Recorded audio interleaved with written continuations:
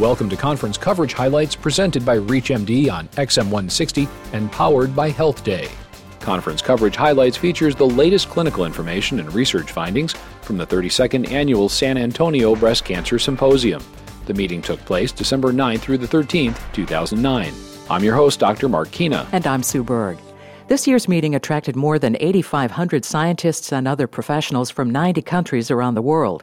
There were more than 1,000 presentations on breast cancer and pre-malignant breast disease and its biology, etiology, prevention, diagnosis, and treatment. Highlights included 4 press conferences, which addressed bisphosphonates as well as drugs in the pipeline, new treatment paradigms, and patient management and prognosis. The bisphosphonates press conference included a new analysis of data from the Women's Health Initiative study of more than 150,000 postmenopausal women in generally good health. At the start of the study, about 2,200 of the women were using bisphosphonates. Investigators found that bisphosphonate use was associated with a 32% reduction in invasive breast cancers. The study's lead author from the Los Angeles Biomedical Research Institute at Harbor UCLA Medical Center said at the press conference that this drug has a well-defined toxicity profile and is in widespread use, and the number of women taking the drug could be extended if this result is confirmed. Further, these results suggest an agent with relatively mild toxicity that can influence receptor-negative breast cancer. Additional study could reveal what the mechanism of this influence might be, but according to researchers, this treatment may now be further considered for women potentially starting bisphosphonate use for low bone mass. The study's lead authors assert that the combination of a bisphosphonate-supporting bone mass coupled with an aromatase inhibitor which reduces contralateral breast cancer could make a huge impact on breast cancer incidence. Another study presented at the bisphosphonates press conference found that the use of bisphosphonates for at least 1 year was associated with a 29% reduced risk of breast cancer. Israeli researchers used a structured interview to evaluate over 4,500 postmenopausal women using bisphosphonates for at least 5 years. The researchers report finding that bisphosphonate users who developed breast cancer were more likely than non-users to have estrogen receptor-positive tumors and less likely to have poorly differentiated tumors. The self-reported long-term use of bisphosphonates prior to diagnosis was associated with a significant reduction in relative risk for breast cancer by approximately 34%.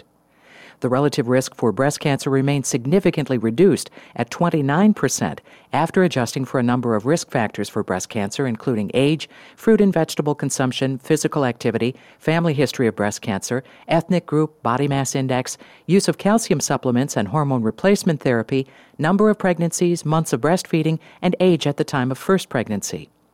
In addition, the breast tumors identified among patients who used bisphosphonates were more often estrogen receptor positive and less often poorly differentiated compared with patients who did not use bisphosphonates. These tumors are associated with a better prognosis. During a press conference on new treatment paradigms, Dr. Kimberly L. Blackwell of the Duke University Medical Center in Durham, North Carolina, presented a study in which about 300 women with metastatic breast cancer were randomly assigned to receive either 1,500 milligrams a day of lapatinib alone or 1,000 milligrams a day of lapatinib plus 2 milligrams per kilogram of trastuzumab every week. The researchers found that the combination therapy extended survival by more than 4 months compared to lapatinib alone. They also noted a trend toward a 25% reduced risk of death. Dr. Blackwell said the study broke new ground because it showed improved survival without the use of endocrine therapy or chemotherapy. The study showed the effectiveness of combined targeted therapy. According to Dr. Blackwell, no other study has examined this combination in a Phase 3 randomized design. In another noteworthy study presented at the meeting, investigators used the 21-gene recurrence assay to analyze about 365 tumor specimens from women with node-positive, estrogen receptor-positive breast cancer. The women were treated with either tamoxifen alone or tamoxifen plus chemotherapy. In the combination therapy group, investigators found a recurrence score below 18 predicted no benefit from the addition of chemotherapy. However, a high recurrence score of 31 or above predicted significantly improved rates of disease-free survival with the addition of chemotherapy. The authors conclude that a low recurrence score identifies women who might not benefit from anthracycline-based chemotherapy despite positive nodes. The study was published online in the journal Lancet Oncology on December 10th to coincide with the meeting. Findings were presented from a recent study suggesting that African American women with hormone receptor positive HER2 normal breast cancer have significantly lower disease-free and overall survival compared to women of other races. Investigators found that this racial disparity persisted even after controlling for such factors as higher incidence of more advanced stage disease, more aggressive triple-negative disease, disparities in medical care, and comorbidities. This study included nearly 5,000 women with axillary lymph node positive or high-risk node negative breast cancer. The study's authors noted in a statement that African American patients exhibited similar adherence to the chemotherapy and hormonal therapy and did not have worse outcomes if they had other breast cancer subtypes. The findings may indicate that African American women with hormone receptor positive breast cancer are more prone to have disease recurrence despite state-of-the-art medical care and warrant further investigation. In another study, researchers at the Mayo Clinic in Jacksonville, Florida, and colleagues from the North Central Cancer Treatment Group, a national clinical research group sponsored by the National Cancer Institute, looked at outcomes in women who underwent surgery to treat stage 1 to 3 invasive HER2-positive breast cancer, in addition to receiving chemotherapy plus Herceptin, versus women who underwent surgery and received chemotherapy alone. Researchers compared outcomes in over 1,000 women who received chemotherapy alone and a similar number of women who received chemotherapy followed by Herceptin. In women who received chemotherapy followed by Herceptin, the researchers found that the 5-year disease-free survival rate was 80%, compared to 72% for those who received chemotherapy alone. They also compared outcomes in about 950 women who received chemotherapy followed by Herceptin and those who received concurrent chemotherapy and Herceptin.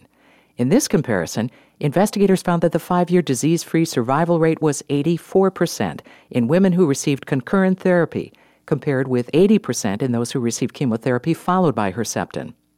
This is the first trial developed to define the optimal way to incorporate Herceptin in the context of adjuvant chemotherapy. The authors concluded that concurrent use is the best way to decrease cancer recurrence. Further, the authors say that 10,000 women worldwide annually may have better outcomes if Herceptin is used along with chemotherapy. This study was partially supported by Genentech. Findings were presented at the meeting on the effect of anti-estrogens on lung cancer mortality in breast cancer patients. Recently, the Women's Health Initiative reported that women on hormone replacement therapy have an elevated risk of dying from lung cancer. In this study, investigators hypothesized that if exposure to estrogens can worsen lung cancer outcomes, then anti-estrogens may improve its prognosis. Over 6,500 patients with breast cancer recorded in the population-based Geneva Cancer Registry between 1980 and 2003 were included in the study. 46% received anti-estrogen therapy. Age, sex, and population data were used to calculate standardized incidence ratios and standardized mortality ratios in order to compare the study population to the general female population of Geneva. During the study period, 40 cases of metachronous lung cancer developed. The mortality rate was 9.23 per 100,000 for women with anti-estrogens and 44.97 per 100,000 women without anti-estrogens. The investigators concluded that women who received anti-estrogens as breast cancer treatment have a significantly decreased risk of dying from lung cancer. The result seems to further the support of the role of estrogens in lung cancer prognosis and suggests that exposure to anti-estrogens may offer some protection against tumor mortality. According to 2 studies presented at the meeting, obesity is associated with poorer breast cancer outcomes, and alcohol consumption may increase the risk of breast cancer recurrence by 34% in those who consume more than 3 alcoholic drinks per week, compared with those who drink less or do not drink at all. Researchers in Denmark analyzed data on nearly 54,000 breast cancer patients. They found that women who were overweight and obese were more likely than women with a normal body mass index to have advanced breast cancer at the time of diagnosis, respond less favorably to adjuvant treatment, and were at increased risk of developing distant metastases and of dying from breast cancer. A second study designed to assess the role of alcohol in breast cancer survival involved nearly 1,900 women diagnosed with early-stage invasive breast cancer. During the study's 8-year follow-up period, there were 349 cancer recurrences and 332 patients died of the disease. Consumption of 3 or 4 drinks per week was associated with a more than 3-fold increased risk of recurrence. The largest number of women who consumed alcohol consumed wine, followed by liquor and then beer. Risk was particularly elevated in women who consume more than 2 glasses of wine per day. The researchers concluded that alcohol consumption may negatively affect the prognosis of women who have been diagnosed for breast cancer. The association between alcohol and breast cancer recurrence may suggest that women should limit their alcohol consumption after diagnosis of breast cancer. Findings were presented that suggest that magnetic resonance imaging scans may be helpful for earlier breast cancer diagnoses in high-risk patients. According to investigators in Canada, MRI may also find more cancers at less advanced stages. Researchers divided over 1,200 women with a BRCA1 or BRCA2 gene mutation into two groups. One group was screened with MRI plus mammography. The control group underwent conventional mammography screening. The investigators reported 41 cases of breast cancer diagnosed in the women in the MRI group, compared to 76 cases in the mammography-only control group. Women in the MRI group were diagnosed with more early-stage and fewer advanced cancers. The researchers also found that cancers in the MRI group tended to be smaller. The average size of invasive tumors was 0.9 centimeters compared to 1.8 centimeters in the control group. The investigators commented that since screening with MRI detects cancers at a much earlier stage, more utilization of this diagnostic modality will probably save lives. The investigators added that they hope these results will convince high-risk patients as well as healthcare providers that breast screening with yearly MRI and mammography is a reasonable alternative to prophylactic mastectomy. According to a study presented at the meeting and published in The Lancet on December 11th to coincide with the presentation, addition of chemotherapy to standard tamoxifen treatment appears to significantly improve disease-free survival compared to tamoxifen alone in postmenopausal women with hormone receptor-positive, node-positive breast cancer. Researchers randomly assigned over 1,470 women to receive one of the three treatments, tamoxifen only or chemotherapy followed by tamoxifen or chemotherapy plus concurrent tamoxifen. Patients were followed for a maximum of 13 years. Researchers report that women who received either chemotherapy followed by tamoxifen or chemotherapy plus concurrent tamoxifen were less likely to die from disease-related causes than women who received tamoxifen on its own. Patients given combinations of chemotherapy and tamoxifen had marginally improved survival rates.